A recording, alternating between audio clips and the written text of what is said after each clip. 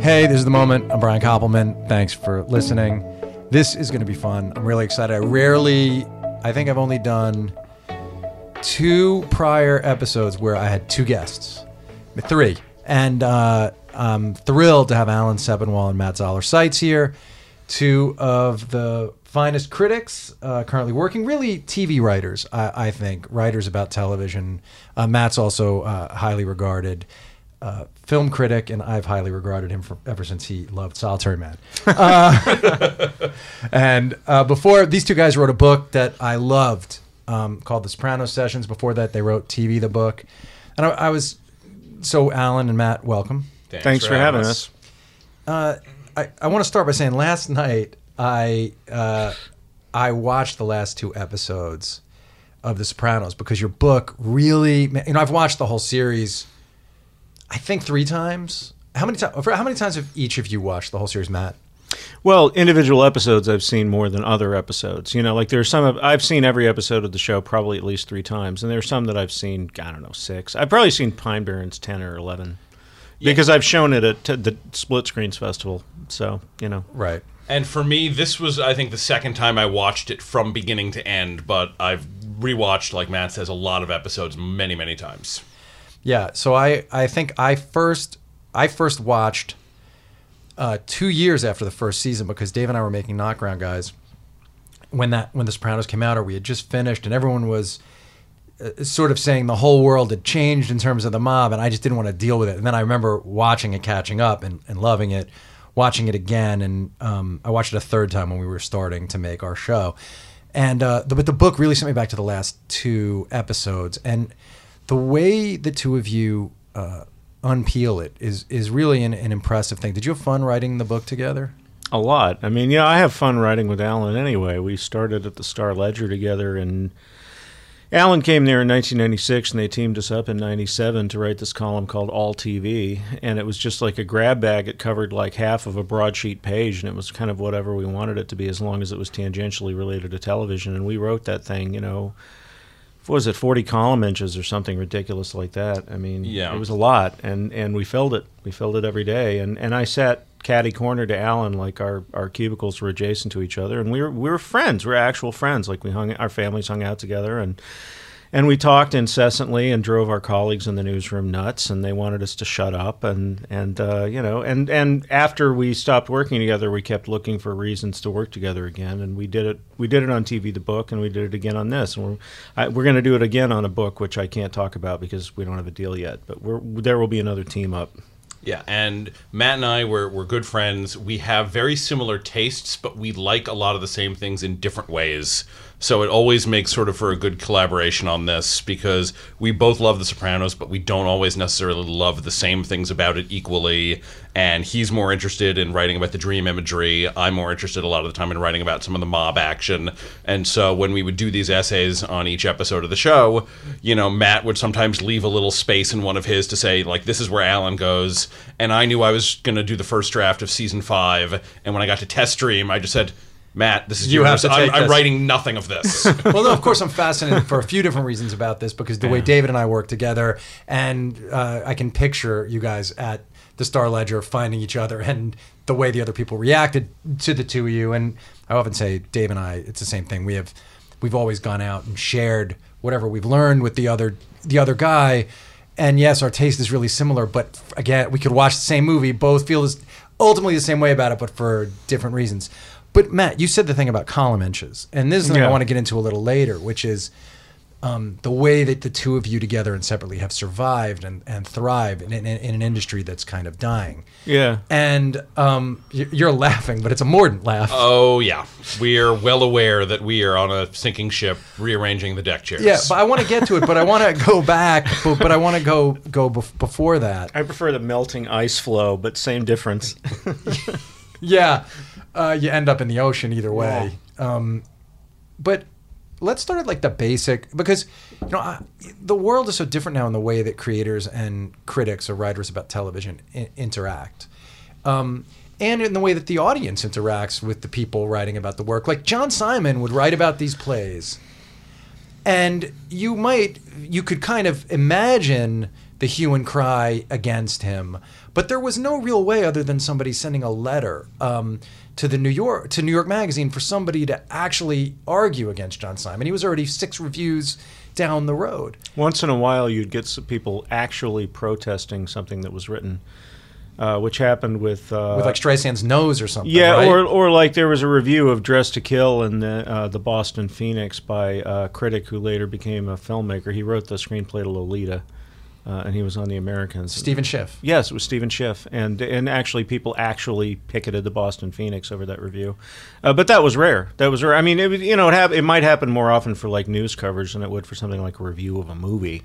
So let's start right at the basic complaint, which you see all the time, which is, what the fuck do they know? You know what I mean? Like, what the fuck do you guys know? Yeah. So, but can you talk about building a critical faculty, like about consciously developing taste, a reference base, a prism point of view? Because when one reads, look, Alan, your Sopranos, not Sopranos, your Mad Men recaps were like my favorite thing to read of the week. I thought Molly did an amazing job at Grantland too, and I liked what Lisanti did was hilarious. But I remember I could not wait for that thing to show up after watching the episodes of Mad Men, and it really made me understand the work you were doing to grapple with that material. So, but can you talk about actually consciously, each of you, and as long as it takes, because I don't think critics have the opportunity. Like, I think nobody read Tony Scott's book. I read it, but I don't think most people read it. I did. Yeah, of course you read it, but you don't count. Alan, you didn't read it? I have it. It's like it's on the Kindle. I have it. Yes. That's not even nowhere near acceptable that I've read that book and you haven't. But can you talk about building a critical faculty, developing taste, reference-based prism point of view? You start, then you go. All right. So I remember I was a little kid and I would start watching Siskel and Ebert, and most of the time they were talking about movies I had never seen. Like, I never saw My Dinner with Andre, and they did like 17 different episodes about that.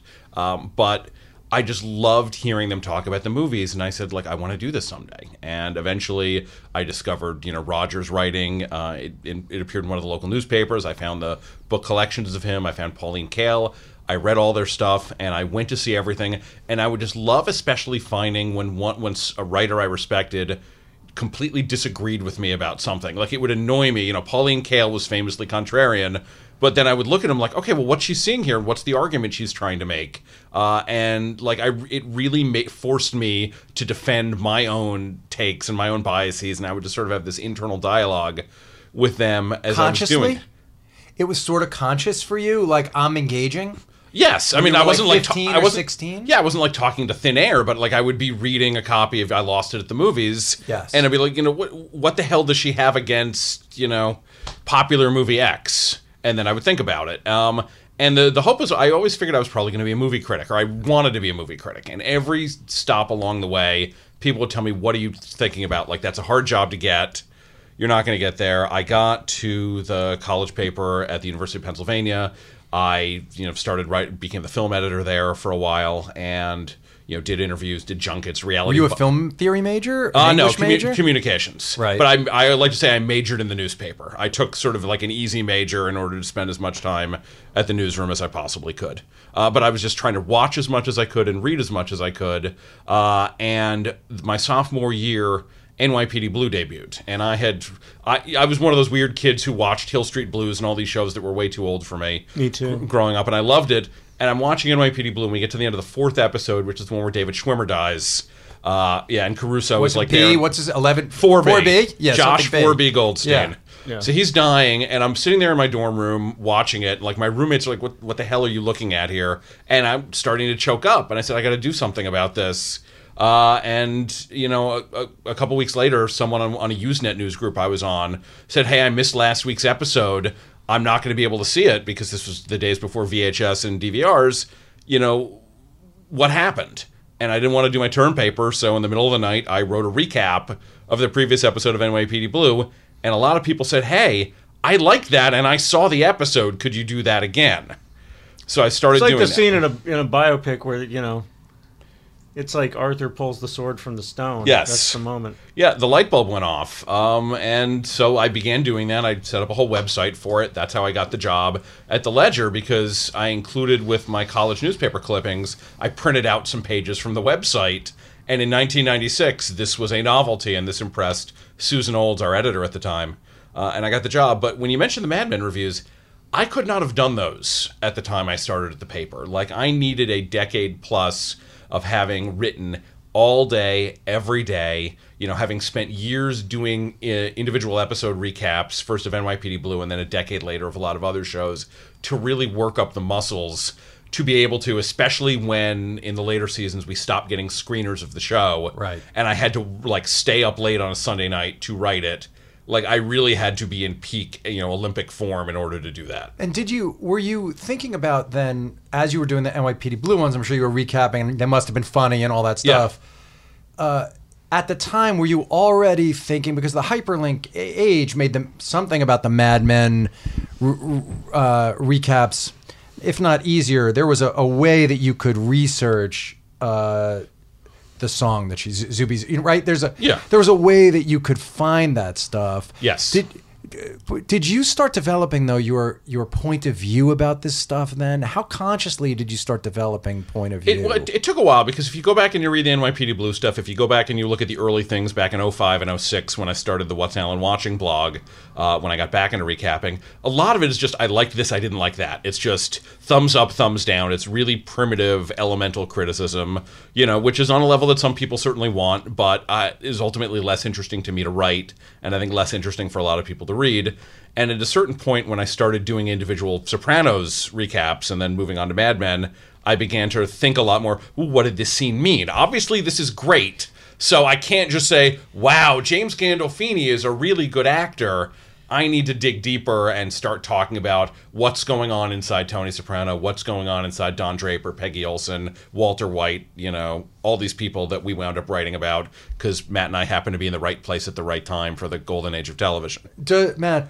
So I want to hear your narrative also about this stuff, how you built a critical faculty, how you built a point of view.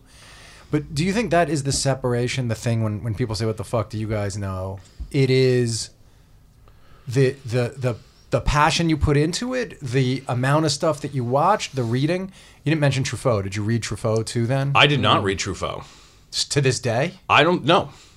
Well, as a choice? No, it never came up back then, and then I think at a certain point I felt confident enough in my own voice and my own faculties that I'm just sort of plunging ahead and trying to maybe read a little less criticism. I mean, one of the things that's sort of great but also difficult about the internet age is you've got all of these wonderful writers writing these pieces, and I want to look at them, but I don't want to... I'm very easily influenced. Like, I'm always sort of on guard for, I don't want that idea, I don't want that turn of phrase to get stuck in my head, because that's theirs and I'm not taking it. I make a point of not reading the reviews of other people who have written about something that I am about to write about, just because I don't want it to influence my... I don't want to be unconsciously reacting against them and arguing with them or anything like that. Like, I want to have a pristine take. And if it means that I end up saying something that's kind of in the ballpark of something somebody else said, then so be it. I want to get back to this. I have a whole series of questions about that. That doesn't usually happen, because my take on things tends to be a little kind of weird, and I don't know what the word is, but... Sightseeing. Yeah, I guess. Well, the fact that I come from a family of jazz musicians, so, and in jazz, you've got a melody, but the melody is not the point of it. The melody is the thing that you come back to. Yeah. Exactly. And in fact, I would say the single biggest influence on my writing is my dad, Dave Zoller, who's a composer and pianist, and I grew up listening to him. My mother, my stepfather, and all of these people in the Dallas jazz community playing jazz. And in jazz, you start out by stating the melody, and then everybody takes a solo, and then gradually you return to the melody for a big finish. And you look at most of my reviews, and they're that way. And the last thing that I write is the paragraph where I tell people what it's about and who's in it, because I'm not interested in that for the most part. And I'm not interested in the kind of thumbs up, thumbs down thing. And to me... And I actually get, complaints from people about this, where it's like, you didn't tell me if you thought the movie was good. And it's like, well, hopefully that came through by osmosis if you read me enough. But if I liked it, I think you can tell by the level of enthusiasm I have and how into the writing of it I seem to be, whether or not I enjoyed it or really hated it, which is a different kind of engagement. But ultimately, like I am not as concerned about plot, character, and theme, although I do write about that, in the narrative art of TV. I'm not as interested in that as I am in the physical, visceral, emotional experience of watching television and movies. And like my favorite movie that I've seen this year so far, and it'll probably be displaced by the end of the year, but is Apollo 13. 11. Sorry, Apollo 13. I can't believe it. I haven't gone I don't know yet. if you can I cut can't that wait to out or see not, it. but I feel like an idiot. We're not cutting that out. Jesus Christ. It's been a long week. By the way, man. that doesn't make you an idiot. You're 2 numbers away. Apollo 13 is a really good movie, too. It is. But anyway, Apollo 11. The documentary where they took this previously unseen footage and they edited it together. And the thing that I loved about it was they didn't try to do a straightforward documentary. They did this thing that was like a musical symphonic appreciation of the idea of the space program and of space travel. And each section of that thing is like a song on an album. It's like an album. It's like a visual album about the trip to the moon. And they have this incredible moment early on. I realized that I was going to love this movie when you see each of the 3 astronauts being suited up to get into the space capsule, and you see people helping them on with their suit, and then there's a cut, like, as someone is looking in kind of the middle distance, like not at any person, they insert a series of images, some still frame images and some documentary images that basically shows you their birth, their childhood, their marriage, all previous important missions that they were on, leading up to the present. So it's like they give you like almost like a 20, 30 second like biography of each of the 3 astronauts in the space of that cut. I love it. And then they return you to their face. The Right Stuff's one of my favorite movies of all time. I've watched Yeah. The Right Stuff. It's definitely one of the movies I've watched the most in my Yeah. life. I've certainly watched it more than 12 times. So Yeah. I can't wait to see this. But you just give a very Zoller-ish answer, the jazzy answer to my question, which is you just demonstrated the critical faculty. But I am actually interested. One of my oldest friend's sons, it really wants to be a film and TV critic. That's actually like his goal. He's in college. Can't you writing tell him about to this be a stuff. blacksmith instead? Dude, basically. More of a future there. And yes, well, it could come back. Honestly, the way things are going, we could need smithies. We could need them again really quickly. I mean, think about it, man. People to make to make halberds Yeah. and pole axes. Every time I read or watch post-apocalyptic fiction, I think, what use would such That's a what I'm society saying. have for a man like myself? Or me. I mean, maybe I could make up Storytellers, stories. I think, would still. The best I could do is I could sit around the campfire and remind people of old episodes of television. Yes, I Well- might be able to make up a story to tell them. But talk about consciously developing taste. If you did, because certain, like if I talk to my old friend, the person who does what you guys do, I've been friends with the longest, and is really a dear friend, is Glenn Kenny, and Glenn set out in a very clear way to know everything and to watch everything, and Yeah. it's one of the things. Like I was homesick 2 days ago, and I was like, Glenn, I need a Western to watch, an undeniably great one that I haven't seen. And he was like, oh, Gunfighter. This is, you gotta, and he just like gave me Which exactly one? The what to Henry watch. King one? Yeah. Yeah, that's a great one. Oh my God, great! It's unbelievable. I can't believe I missed it. And that's Every once in a while that's you my miss favorite, one. probably my favorite Gregory Peck performance. you know? Really? Yeah, Atticus Finch can kiss my ass. That's this Oh, this guy with the all right. handlebar mustache who gets gunned down by some kid. That's my jam. I love this guy. I think he's so underrated for one of those guys. I love Gregory Peck. Yeah. Always. And man, that movie's perfect. And It is. also, so many movies come from it. Have you seen it? It does. Yes. It does. So many movies come from that movie. Silverado basically is a take on the Gunfighter. The in certain Shootist is ways. the same Well, movie, of course, but not yes. as good. Of course, the Shootist. The difference with the Shootist is he knows he's dying in a different way. Yes. Yes. And we referenced the Shootist in this season of the show in a very Interesting. very subtle way, which I'll tell you guys after. Because I don't want to spoil it. And it's Wait. in So episode you're 4. saying that there's a pop cultural reference on Billions? Yes, but I one that know. nobody would know. It's Shocking. literally just 2 words that come from the Shootist that Dave and I put in. Most of the time, they're only for us, and nobody knows. They're literally like 2 words that he and I have repeated to each other for 30 years that only we know are from a movie. But talk about consciously. I want to understand it. Did you, Matt, set out when you decided I want to write about this stuff? How did you decide what was going to be the prism through which you looked at this stuff? I don't know if I really consciously decided anything, but it was definitely a logical outgrowth of, first of all, growing up in a family of performers and artists, and particularly the performance part was really important because, when you go to see live music, you're not just appreciating the construction of the music, like the way it's written. You're appreciating the way the music is performed, each of the individual instrumentalists, how they interact together, and also you're literally feeling the music in your body as you're watching it, and the bass and the drums and the horns and everything else, and you're experiencing them differently.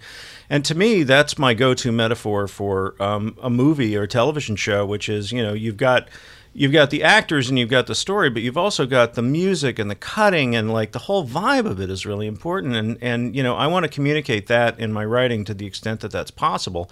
The other thing, though, is that I went to high school at Arts Magnet High School in Dallas to be a visual artist. I was a pretty good visual artist. Like, I used to have serious chops, and I studied painting and printmaking and metal sculpture and all kinds of stuff. And when the time came to go to college, I applied to visual arts programs and writing programs, and I was either going to go to the Philadelphia Art Institute or to SMU, Philadelphia Art Institute for painting and SMU for writing, and I went with SMU because I lived in Dallas and I didn't have to pay for a dorm. So there's another universe in which I'm, probably a struggling painter or something like that. And Alan will... Or Jeffrey Coons. Yeah, well, and Alan will testify to this because he's gone to so many screenings with me, but like, I don't just write down dialogue and notes to myself. I draw storyboards in the dark when I'm at the movies. Right. So, so I can remember the shots, so I can describe the shots, like frame left, such and such, background, this is happening, Yeah, it's sort of... So you come at it as an artist, basically. Yeah. And you come at it as like an enthusiast. Yes, and when I'm watching something, and it's a good thing that I'm not a movie critic because my system would not work in a theater, but I will have my laptop out. I'm a very fast typist. I basically do like a courtroom transcript of the episode I'm watching. So it's, Axe walks into the room, Wags follows him, Wags twirls his mustache, makes a reference to the professionals, Axe corrects his reference to the professionals. Right, move on. Yes, and along the way, and anything that's a feeling of mine or anything that I want to emphasize, I put in all caps. But it's so detailed that like when I did my Breaking Bad book a few years ago, I didn't have to go back and rewatch every episode because I had these transcripts of my real-time feelings of what I'd gone through when it happened. I fill up every square inch of a page. I write in these little moleskin notebooks, and they're not lined because I want to be able to draw and not have those lines there. And I fill up every inch of the page, and I start by writing horizontally left to right, but then I fill up vertically the margins and the corners, and I have rectangles and squares, like depending on the aspect ratio. And like when you look at an entire thing, it's filled up. It looks like the diary of a psychotic killer from like Manhunter or something like that.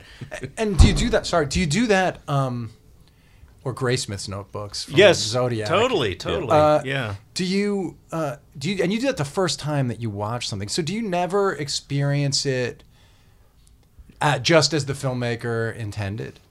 I don't know what they intended, All right, do you never? Yeah, sure. But do you? And it doesn't matter, I guess, from the Derrida sort of standpoint. In the sense, well, it's not like. But I'm trying to watch it, because you're talking about having an emotional reaction. Yeah. Does that help you have an emotional reaction? I am having an emotional reaction, but it's the same way that, like, my sketchbooks that I keep. I guess is a more accurate way than to say in my notebooks when I'm watching a movie or television show. It's basically like an EKG readout of my response, my physical response to something. And you can actually see me like when I get really excited, you see like the writing gets larger and there's exclamation points and I'm underlining things, and like sometimes I tear through the page, I get too excited, and if I get really into a movie, I stop taking notes. Alan's seen that happen a couple of times. Yeah, I remember we were watching Fellowship of the Ring together, and he's scribbling furiously, and then there's a certain point I think where the Balrog shows up. It was the scene with the Balrog. Right. That was my last note. He puts the notepad down and he just leans over to me and says, "Alan, I am so fucking happy right now." I actually said later on we were having coffee, and I said like it's like the scene in Monty Python and the Holy Grail where it's like the Castle of Og. It's like maybe he died while writing it. Right? No, I remember that movie. That movie made me just so happy too. Yeah, it never lets up. It's a freight train that seems like it's out of control, but they're totally in control. That's one of those train. things that's really sad about the movies now, and the sort of way that the next generations won't even really probably have them hardly. They'll go 4 times a year. 3 times. Yeah, like so my son was too young when the first one came out, and then so when the second one came, like we watched the first one on DVD and then went to the second one, and then when the third one came out, which for me it was one of the great cinema going experiences of my life. Yeah, taking my son to see the third movie. Yes, and that's the almost an irreplaceable moment. I mean, and each ending made me happier and happier. I Most know. of the time when something has multiple endings like that, I know. I love you're that. annoyed, but I was It was happier the ramping and down. happier The ramping down with is each fun. one. And by that point, you've had like 12 to 13 hours of narrative. So what's wrong with 15 minutes of jumping on the bed. Yeah, exactly. Alan, do you watch? So you'll watch just once? No, it depends. Like Mad Men in the early days, for instance, before they got rid of the screeners, my system was I would watch the episode with no computer, no notepad, Not taking nothing. your notes. Yeah, Nothing. Just I'm going to watch the episode by myself. Then, when my wife would put the kids to bed, I would watch it a second time with her, doing my usual insane OCD, transcript thing. And then when that would be done, we would talk about it for a while and, sort of I form the ideas together. She was always sort of my secret weapon in writing those recaps. And then I think when they went screenerless, I tried that once, and I realized after watching it the first time, I knew exactly what I wanted to say, but hadn't taken any notes. So I had to do it all over again. So everything I condensed. Sometimes I watch things twice. It just really varies on time, and especially with all the TV now, it becomes very difficult to justify doing it twice. But then if you don't watch it twice, can you really do the thing that you do? You feel there's no sort of diminution in the quality of what you do yourself? Not that anyone else would know. No, there definitely is. Like watching The Sopranos the second time for doing this book and knowing everything that was going to happen before it happened.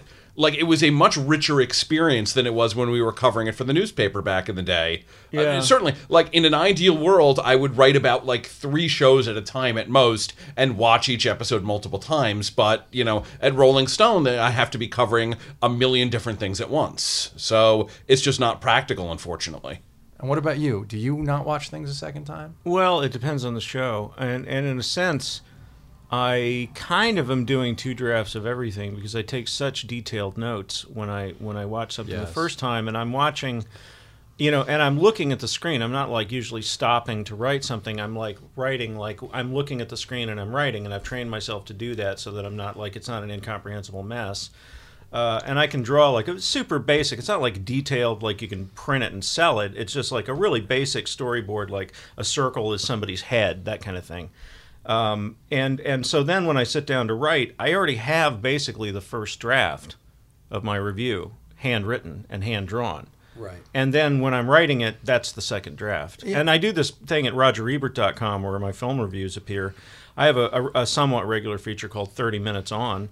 And people say, how is it possible that you can write that in 30 minutes? Like, because I'm kind of cheating, because when I'm watching that movie for 2 hours, I'm taking notes continuously.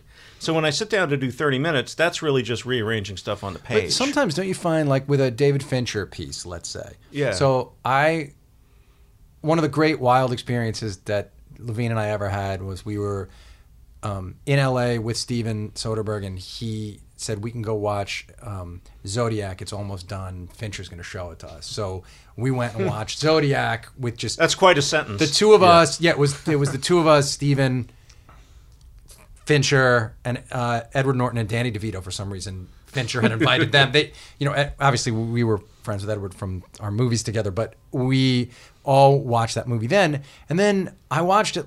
And I had this, obviously that movie, you have this incredible visceral reaction to it. Yeah. But I watched it last night again, maybe for only the second time.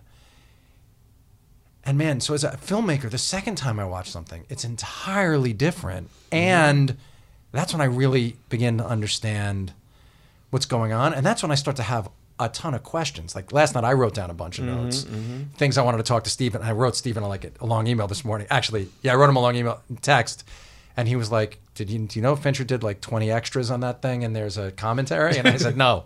He goes, watch that, then come back with more questions. But I do. So do you think you missed something by not having that second chance to evaluate? Sure. But there's only so many hours in the day. You got to. But you can miss a masterpiece. I find you can miss a masterpiece. Yeah, but you know what? I feel like if there's something that's truly a work of depth and originality that I'm going to have to grapple with, even if I'm having an allergic reaction to it at the time, that's when the little alarm bell goes off, and I go, I should probably watch this a second time. And there have been instances where, and in fact, it just happened not too long ago with a movie called I'm trying to think, it was an Australian film, but I saw it in a theater, and I said, you know what? I think I need to see this a second time before I write the review. Like, I know something's nagging at you. I know that I like it. I was like, I know that I like it, but the intricacies of the way they explained a certain aspect of this mythology, I don't think I fully grasp it. And I asked them, can I get a link and watch this? Because what I'm trying to get to what I'm trying to get to is the where you find the confidence in the opinions that you have. But what's interesting, because I'm only a TV critic, and TV critic is one of the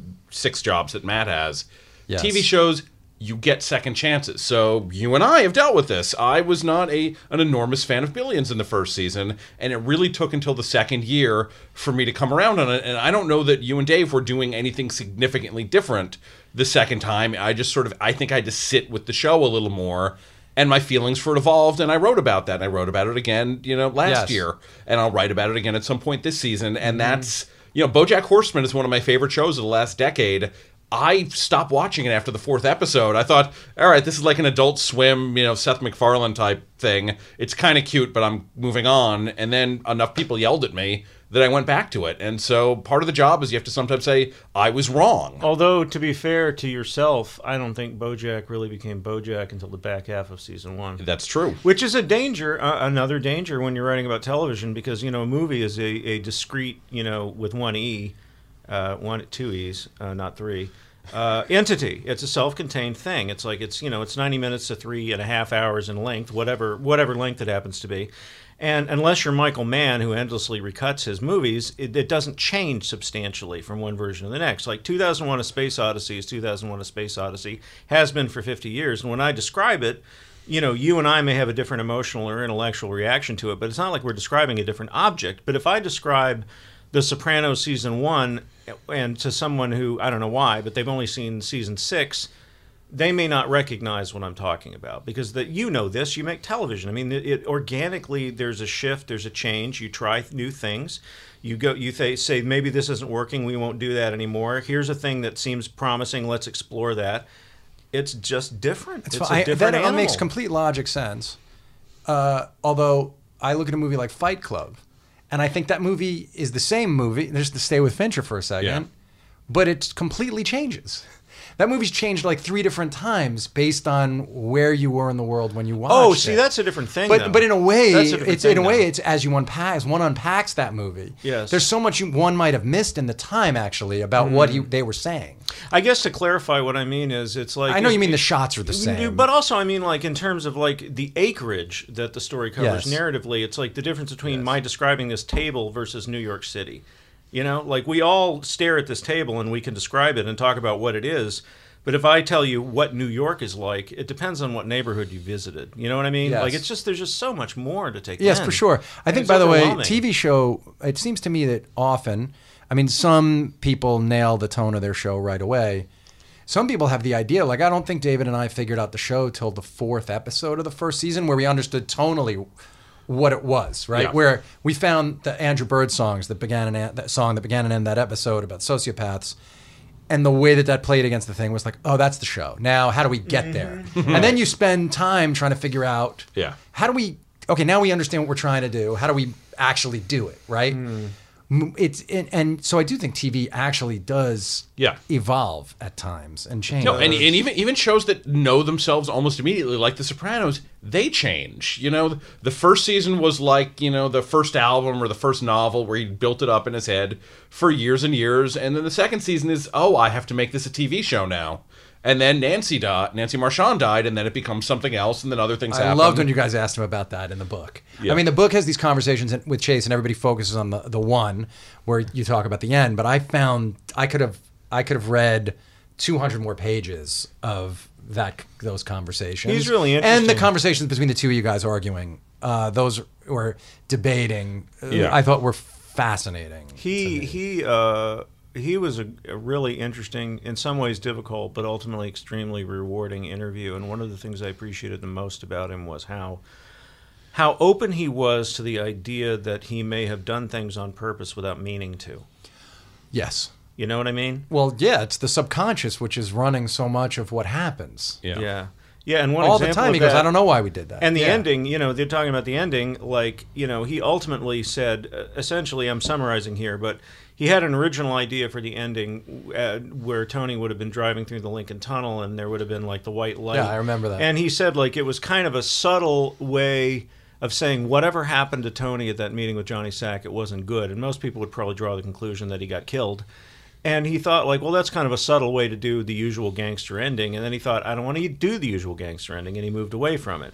However, a lot of people still came away from that thing going, oh, he must have gotten shot. And for me, one of the most rewarding parts of the whole experience was talking to him about that and saying, is it possible, David, that even though you very consciously tried to move away from this ending that would send the message that he got clipped, a lifetime of consuming gangster films where the guy gets killed at the end might have somehow contaminated your mind anyway, and that's why people think this. And he said that's possible.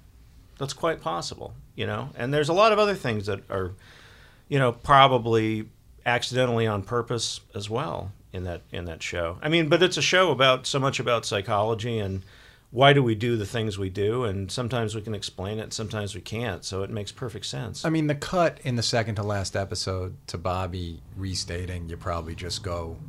You probably, you don't even, Go ahead. You don't even hear it happen. You don't even hear it happen. Right. It answers the question for me in a pretty definitive way. And I think the last episode is one of the best episodes of television of all time. It's great. Yeah. As I think... it's great.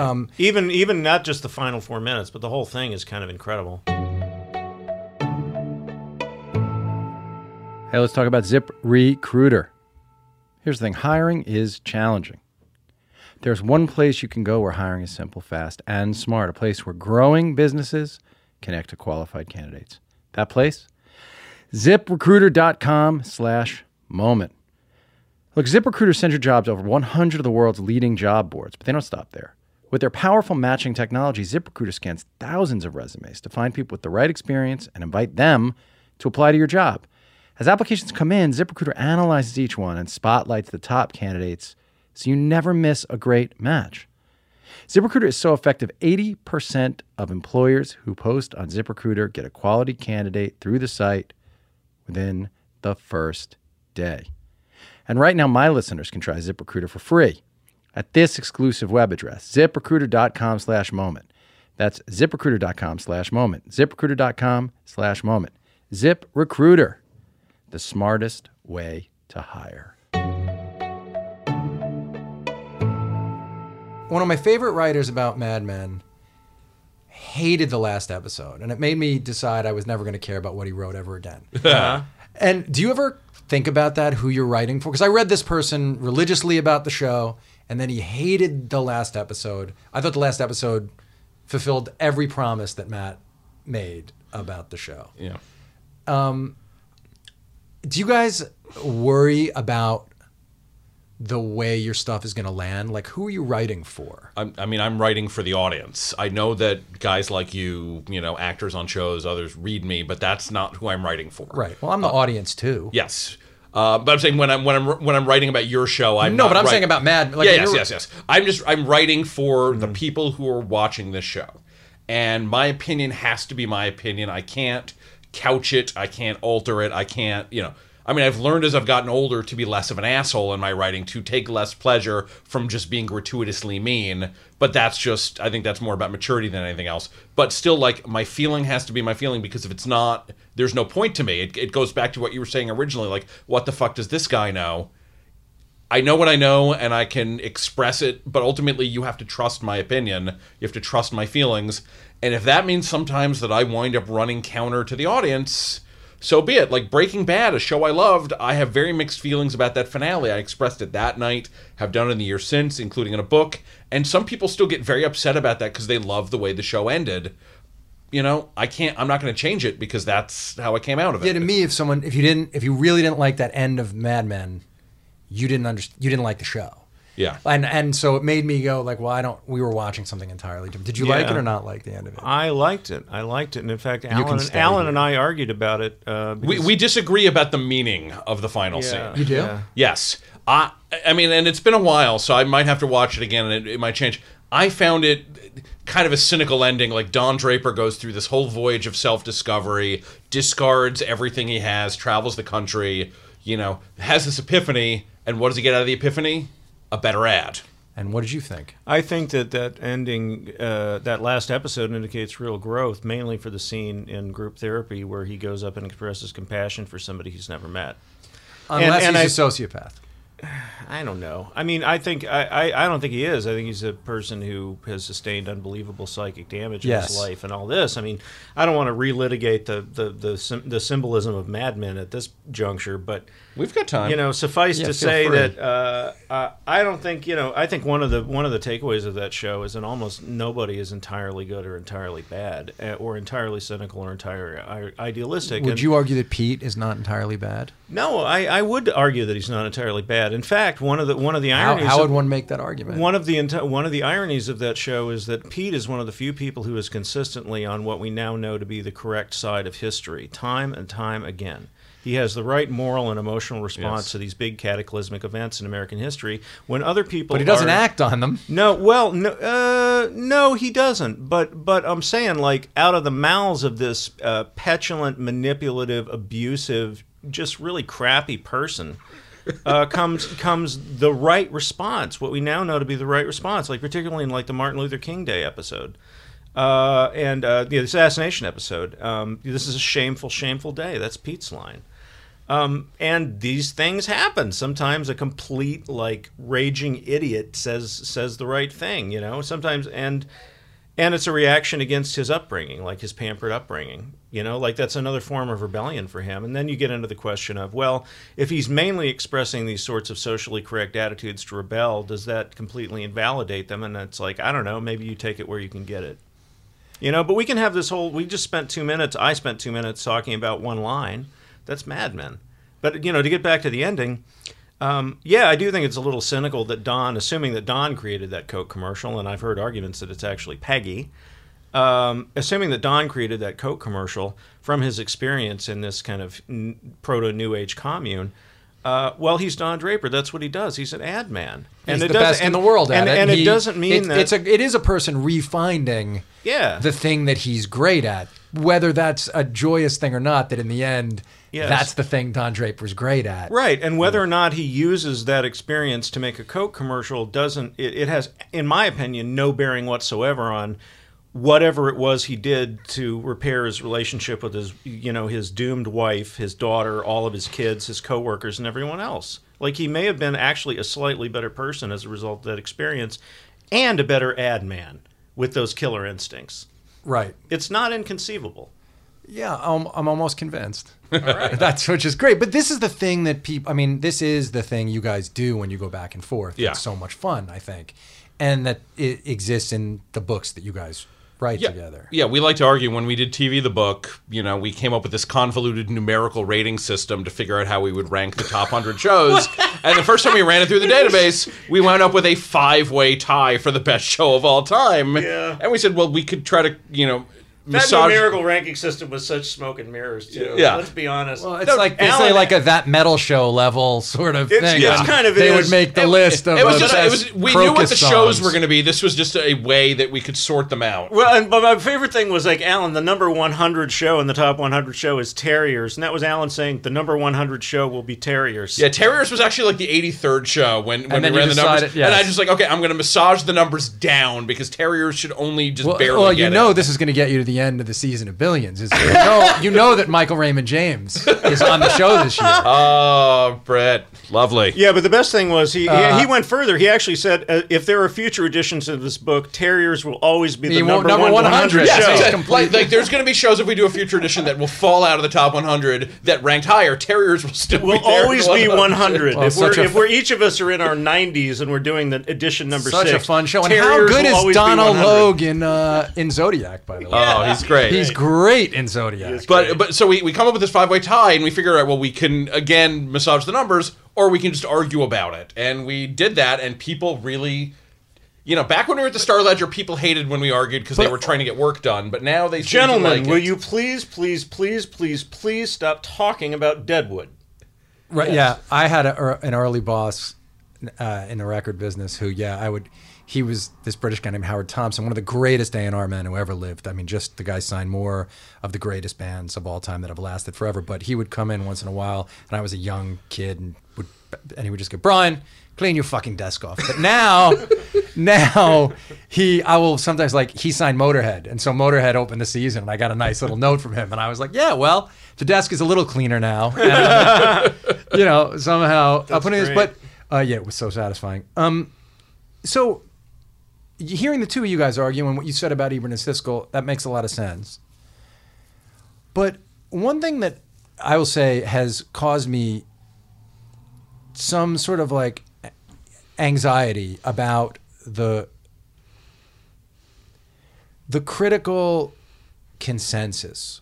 And listen, it's paid huge dividends for Dave and me of late. Emily Nussbaum wrote, Should I catch up on Billions? I haven't watched. And then all these TV critics and film critics wrote her and said, yes, you have to watch. The show's really good.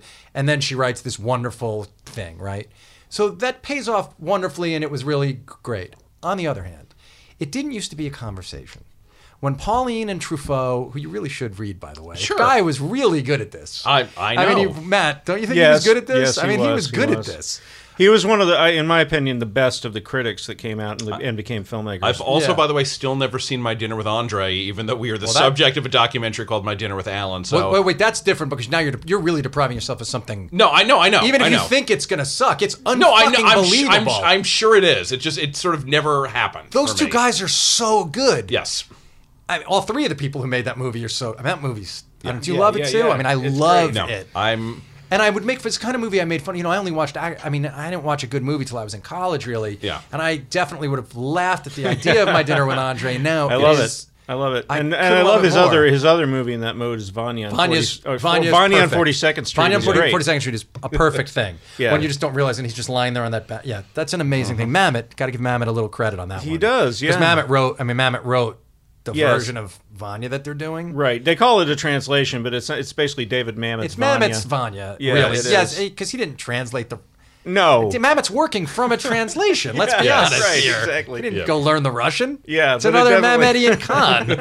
But it's just his way of. I was a little surprised by the scene where it's, people are yelling, "Will you Yeah. go to lunch?" Yeah. Fuck you. That's my name. Fuck you, Vanya. That was the original Yeah, title exactly of it. right. But that's our episode title, by the way, Bob. Is "Fuck You, Vanya." But here's the question, though, Yes. right? It didn't used to be a conversation, and in fact, a critical reevaluation used to take a long time, and everyone wrote in their silo. They would go to a movie, maybe, but they would studiously not talk to each other at the screenings. They would go back. People would hope they were on the same side Pauline was on. If they were not on it, that was life, and it happened. I don't know if that's entirely the way I would describe it. I mean, like Pauline Kael. I know she had the gaggle of people around She her. did, and like there were actual conversations about what did you think of that? Well, maybe you should think this. I'm not saying she ordered people to write certain things, but Yeah, but that was there after was after she really became Pauline. Yes, that's right. And that's the- right. But when- there was but also when- that feud between Pauline Kael and Andrew Sarris. Yes, Sarris, where it wasn't sure. like they were physically punching each other at screenings, but they were definitely doing it in print. And there were other critics like John Simon used to go after Pauline But what Kael. I'm getting to though is there is this sense, I think, on film TV critic Twitter where a consensus, and I would say like that a snarky sort of consensus can show up, and sometimes even as the materials first arrive, you can feel if you read film TV. Critic Twitter, if you're engaged in that, you can feel the different people starting to float little test bubbles Yes. about their opinion. Yes, you They can. want to make sure that Alan doesn't think they're an idiot, or that like they're and I wonder if that has some sort of a deleterious effect. Or let me say, I think it probably does in the short term, because, and I wonder how the two of you guys see it. How How do you manage that? Because it's one thing to say, and you said it before, I won't read other people's reviews, but you kind I'll read them afterwards. But you kind of don't have to, because they're immediately starting to sort of just seed out their little mini takes. Mm-hmm. Sometimes without stating what the thing is. And how does it stay at all pure? And how does it not just follow? But I think it goes back to what I was talking about at the beginning of this, about me reading Ebert and Kale and saying, and really enjoying when we disagreed. Like, a lot of my best stuff is done in conversation, whether I'm talking with my wife, whether I'm on Twitter or texting or in a room with Matt or whatever. Just sort of, we're talking about something, and it doesn't change my opinion, but it always helps me better articulate it. And I think when there definitely are these Twitter consensus, but you don't have to go along with them. Like, all the cool kids like came around on Succession last summer. I never did, and that's, I'm glad they were enjoying it. It didn't work for me. I haven't Matt seen loves Succession, Yeah. but I know you're a good man for that position. I haven't seen it, and I'm sure down the road I'll love it. But for now, I'll say that you're a good man. But I Right. like, a lot of my best writing is just like, I know my feeling, but in order to put it into words, I really just have to talk it out with someone, and whether that's verbally, writing, tweeting, whatever, that often helps shape exactly what I'm going to say. But it's not impacting the core feeling of that. I have a thing that I do sometimes when I'm blocked, which is I will ask a friend of mine, hey, would you like to talk about blah, blah, blah, on GChat. And they'll say yes, and then I will start writing in the little GChat window, and it goes on for 1,000 words, and then I've got my review. It's weird that sometimes I need to do that, but once in a while it happens. So you don't think that that the sort of doing this in public in real time affects the critical consensus? Well, I think it's okay. Here's my grand unifying theory of Twitter criticism, which is that the critical consensus is being formed by everybody like it's a Wikipedia entry now. And it's like in those science fiction movies where they show you nanotechnology and a bunch of little tiny insects form the shape of a giant moth, which then crushes Tokyo. That's what that is. Like, it used to be like, the kaiju rampaging across the landscape was John Simon or Pauline Kael. And now it's the nanobots of Twitter, and of which I am one. Like, there are a lot of people who I get a little annoyed, and I've had to train myself not to get annoyed, because they get annoyed with you if you get annoyed with them. But there are a lot of people who follow me on Twitter who I don't think have ever read a single thing that I've actually written. Like an actual piece, the piece that I sweat over, that I make sure has an interesting structure and a beginning, middle, and an end and some good lines. They're not interested in that. They want the tweets. And I've grown to accept it, But like, my tweets are part of this nanotechnology that's forming the critical consensus on whether or not Billions is a good show, or Successions is a good show, or whatever is a good show, BoJack. And I think it's kind of, I think something has been lost in that, but maybe I only think that because I'm essentially a 20th century person. I don't know. I mean, like, what I miss is the permanence of, it used to be, when I was learning about criticism, I went to the Dallas Public Library, and I used to read back issues of magazines, and I read Time and Newsweek and New Yorker and New York Magazine and U.S. News and World Report, and which wasn't really a review outlet, but had industry coverage in it, and Variety and anything I get my hands on. And I read books, and these were as long as there was a physical copy of something in a library, I could go read it. And things disappear now. And people delete tweets, and they delete their accounts, and our entire archives. Like, I've had colleagues whose I have a friend who wrote for 5-6 years for an independent weekly, and he wrote some really great stuff, and it's all gone. Yeah, it's all that's gone. And like, where is this stuff coming to light? And like, the nanobots are not permanent, is my point. Well, there was a scare that all the Ringer stuff was gone a couple weeks ago. Yeah. And I'm worried about The Voice. The thought that all my Carmelo Anthony, I was on record so clearly about Carmelo Anthony at Ringer. I mean, at not Ringer, at Grantland. Sorry, it wasn't the Ringer. There was no Ringer scare. It was a Grantland scare.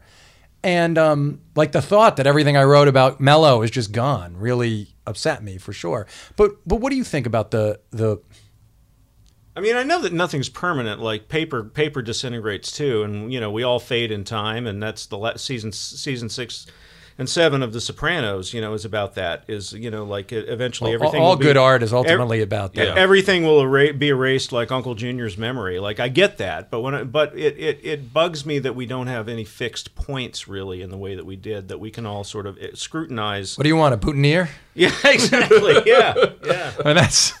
By the way, how have we not thrown that? That is a shame that we haven't put that in Billions. I mean, that Yes. right there is an absolute shame that Wags has not said that to somebody. You might know someone who could make that happen. I'm just saying I feel embarrassed that it hasn't happened. You've got time. One of my favorite lines. It's not a movie that I don't even particularly like that much, but I quote the line all the time. Is Dead Poets Society when the teacher takes his students out into the hallway and shows them the wall of pictures and says, "Do you know what everybody in that picture? What everybody behind that glass has in common?" And they don't know. And he says, "They're all fertilizing daffodils." Yes. That's ultimately what I think. I think you're right. I think almost every great narrative piece of art is if it's not primarily about that, that's a big part of what it's about. Yeah, I mean, I don't watch Woody's movies anymore, but he is right that if you're not writing about sex and death in some way, and I would add money into it now in the way the world works, but you're kidding, you're fooling yourself. Money being the vehicle by that which people fool themselves into thinking that they're not going to die, right? And get access. I mean, it is the way that it's used now to convince yourself that you're going to. Yeah, but ultimately, really, just to me, the ultimate answer to your question, I guess, I don't know if this is really the question you're asking, but like, what does it matter what I think about anything? What does it matter what Alan thinks about anything? What any of us think about anything? Like, I'm writing for me. I'm writing for me, and like, it's a record of what I thought and what I felt when I watched this thing. And if somebody wants to read it and have a positive or negative reaction to what I wrote, that's fine. But like, if I were a musician, to go back to the jazz analogy, like I would not be one of these big band people. I would be one of these bebop people who played with his back to the audience. Like, I don't give a shit, really, whether people like you what I weren't going to write be in or Duke not. Ellington's band. You were going to be playing with Dexter Gordon. I don't care. Yeah, I mean, it's like I don't want to sound like a jerk here, but I really don't care. Like, that messes up my game to worry about what people are going to think. Whereas to a degree, I'm a people pleaser, which made this a very strange profession for me to go into. You're happy to be the second guitarist in Molly Hatchet? Yeah. Sure. Yeah. But so for you, the Twitter thing, I mean, you use it a lot. Yeah. And for you, it's only a positive. Yeah, I mean, no, sometimes it's a negative. There's terrible people, but like I've been pretty. No, I love Twitter. Not terrible people. I'm talking about for doing what you do for a living. No, it really has not negatively impacted things. Other than occasionally, like a showrunner will decide that they hate me for something I've written about the show, and then sort of organize their minions to go after me. But that I was just sad that you didn't like it at first because I liked you. It was totally different. There's a showrunner who shall remain nameless who has refused every request for any kind of thing, including fact checking from me, because I did not put their show on my top 10 list after putting. Listen, it on as a couple of years showrunner, in a I'll say row. there are times you can hold a grudge if you feel somebody. If you feel something's unfair or there's a fundamental misunderstanding, I think you have. I mean, as a showrunner, I think you have the right to be. And I will say the one thing that bothers me about critics on Twitter is I feel like there is no one as thin-skinned as the group of as critics on Twitter. I feel that if somebody goes after a critic, a showrunner, or a filmmaker, all of critical Twitter goes after them, and I think it's not fair. I feel like the aggrieved party has every right to say what they want to say. I suppose, but I always counterbalance that by reminding people that the vast majority of people who call themselves critics are barely surviving. Where they have a day job or something. So to me, it's like a fight. There's a financial imbalance. It's like a fight. Not... but a fight between like Ryan Murphy and some guy on Twitter is the fight between me and the guy who's stocking groceries. Like there's an imbalance there. Sure, in that particular example where you're drawing it that way. Yeah. Yes, but often the small critic like that, I can't imagine Ryan Murphy going after somebody who's got no. I don't know Ryan. I've never met him. Yeah. You're both nodding though. Yeah, it's happened. Oh, going after someone who has no real readership. Yeah. I would say that not Ryan particularly. I like him. I've had mostly good interactions with him, but I will say that there is a failure on the part of not just showrunners but directors, producers, and everybody to understand that the economy that we live in now makes it almost impossible for most people, even more impossible than it used to be to make a living as a writer. So a lot of these people, like, they're tweeting this stuff from their day job. Like Alan and I, like I've got basically 5 jobs, and but I'm living more comfortably than most of the people who are practicing criticism, and I'm keenly aware of that, and I'm trying and I try to bear that in mind, and that's why I don't get into too many fights with other critics, because like. I'm there, but for the grace of God go I. Like I keep, we said at the top of this podcast, the ice flow is shrinking, and Well, I'm keenly aware, but Oh, God, you seem like you want to say something. No. Say what you want to say. No, I can tell you were ready to tee up a question. Go for it. Well, no, it's that I mean, I had written this down, which is that the idea of survival in this field that's reinvented itself, and the way journalism is under fire as a profession. Every day, friends of all of ours are getting laid off. Yes, right. And obviously, I think you guys both know I have such great regard for journalism. Like I've never had to survive as a journalist, but I've done a lot of journalism over my life. So I've mixed in with a lot of journalists because I've just been, I've been able to dip in. I covered the Masters last year. I was able to go do that, write about it for SI. But I don't. And what I saw was this sense of incredible fear, where it's all. You can feel it. And what I'm wondering about, though, is how you've survived. Because you two are at the top of the food chain in this. Yeah. You've done it by being really good at your jobs, but separate from that, how much conscious thought do you put in the career building, keeping part? How do you manage what you can't control, just mentally and practically? Alan, you first. How do you think Well, part of it is we've just been fortunate by good timing. Like we were in the right place at the right time in several instances. One, we were hired by a newspaper, the Star Ledger in New Jersey, in the 90s at a time when newspapers in general were flush and the Star Ledger was really flush. They were spending money hand over fist. There was a time when we were both on the TV beat when between writers and editors there were maybe 9 different people on staff. Right. That's just handling our amazing TV now. coverage in some way or form. Now you're lucky to get a part-timer doing it. So there's that. So we were able to establish our credentials at a time when the media ecosystem existed. Number 2, we were the TV critics at Tony Soprano's hometown paper. So, we were there. We had access to Chase. Matt was one of the few people who ever got to interview Jim Gandolfini. So, we were able to cover, this seismic event in the history of television. Right, and you had David Chase. Yeah, and Chase, I was the only interview Chase did after the show ended. So, that put me on the map. And, because of these things, we were able to make names for ourselves before that. When I started doing recapping again in 2005, it was still a relative novelty. Television Without Pity had been out there, a few others, but it was still a relatively new thing, and I started doing it a lot, and that's sort of the way that the media, covering television then pivoted, and because I had I'd gotten in early on the land rush, I was able to establish myself there. So I'm never safe, because nobody is safe in the media industry at this point, but I'm relatively secure because of there's a lot of history, and my name carries enough weight that... Do you worry about it? Of course I do. All the time I think to myself... Because you have kids and... Yes, I have kids. One of them's going to be going to college in a few years. One is about 10 years away from doing that.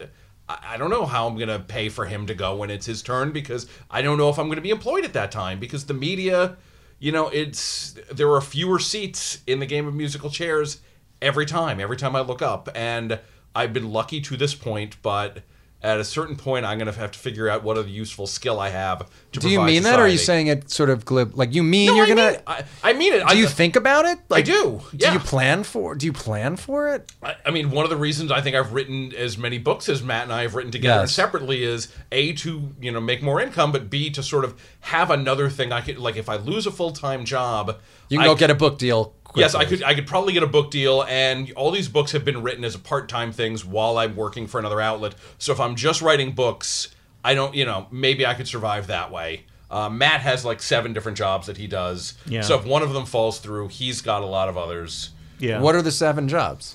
Well, I'm the Or TV. 5 jobs. Well, I'm the TV critic For New York Magazine and Vulture. I'm a film, the editor at large and film critic for RogerEbert.com. I teach a class for Syracuse University.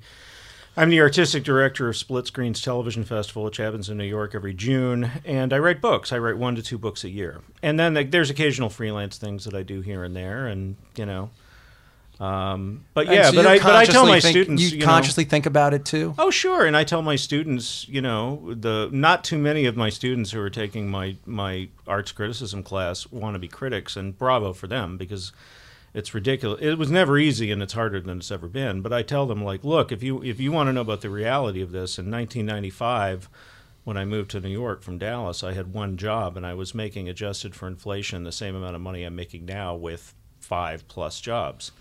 And I'm 50 now, and I'm told that I'm fairly well liked. I have no idea if that's true. that may be true, or it may be what people tell me because I'm perceived as having influence.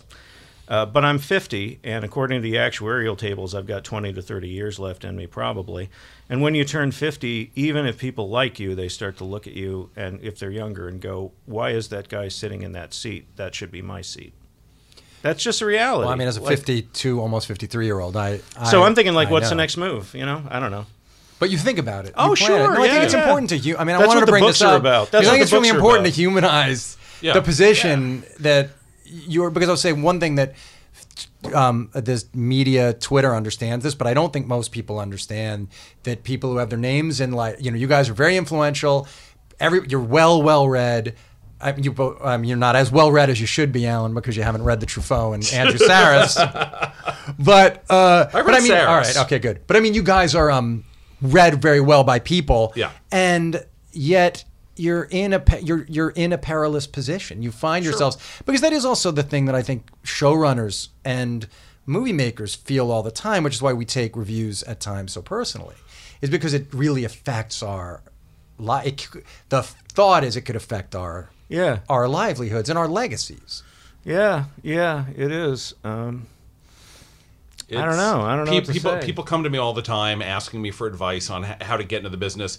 And one, I never have good advice because my specific path to doing this is unique and non-replicable. But become famous in your industry in college is a hard thing to do. Exactly. It's a hard thing to replicate. It is, be credited for inventing a new form of criticism, even though you didn't really invent it. Like, I can't say that to somebody. But beyond that, like, there just aren't that many jobs. So almost everyone who reaches out to me like that, I will say to them, you have to be prepared for this to be something you do for fun while something else is paying your bills. Do you think, sorry, just this is when you reminded me of what you wrote about in college. So do you guys think that David Milch gets to the people under 40?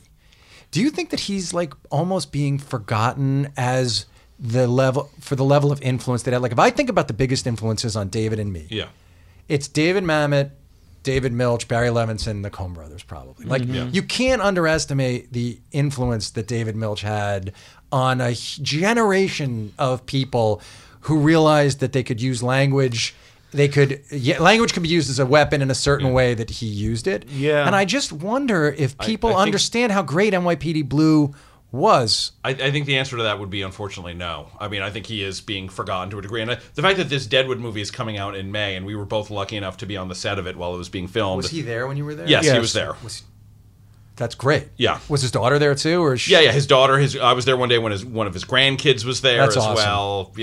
One of the daughters was like, "Can you say cocksucker?" That's awesome. Yeah. So, but like, all right. So if you look at the things he did, two of his masterworks are police procedurals. Those are not now looked on as prestige TV. You're giving him some Hill Street Blues credit. because it obviously existed before he came, but it went to another level once he arrived in season 3. So you look at Hill Street Blues, you look at NYPD Blue, those are two of the most important shows ever made, but they are at heart police procedurals. That is not considered fashionable prestige TV now. So even though they're on Hulu, like, people are not necessarily running to watch them. Then you have Deadwood, which ran 3 years and is always not quite forgotten, but somewhat dismissed among the HBO shows of that decade because, in part because it was canceled abruptly. It didn't have an ending in the way that The Wire, 6 Feet Under, and obviously The Sopranos did. Yeah.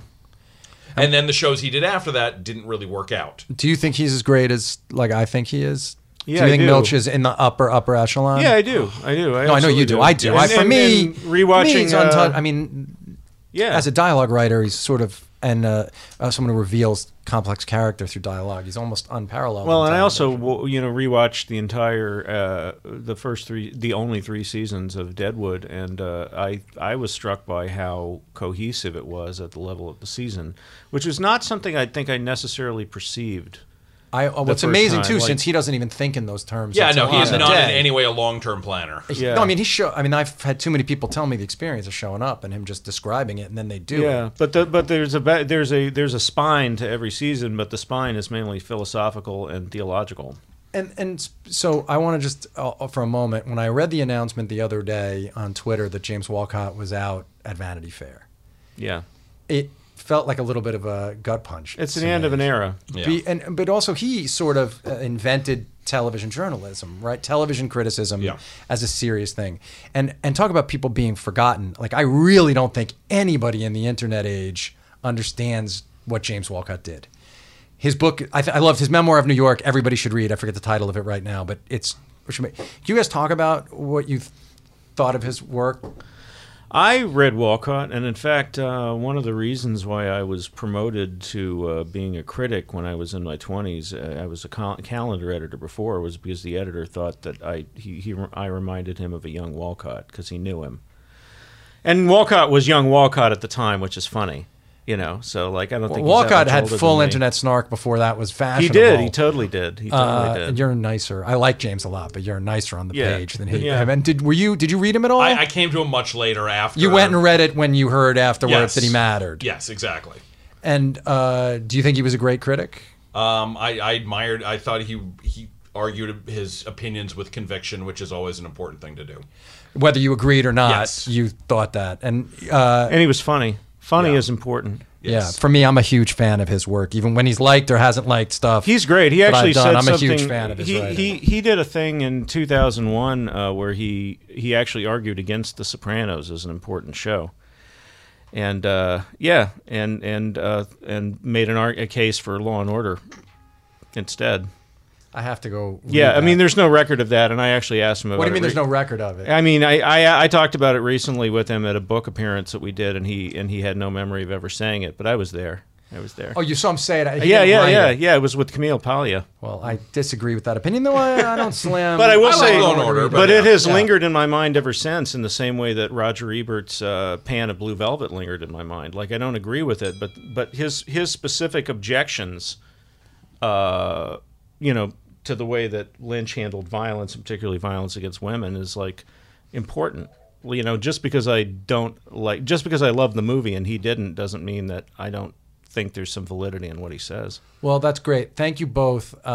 It's a good note to end on. Like, the reason I started asking that question I asked about what the fuck do you guys know is I'd hope that the conversation would show your Catholicity of interest, but also the depth to which you go and the fact that you guys take this stuff really seriously. And I think that it has. I love the Sopranos book, and I can't wait to see what you guys do next. So where can they find you online? I'm at Rolling Stone, where I'm the chief TV critic. I'm on Twitter at Sepinwall.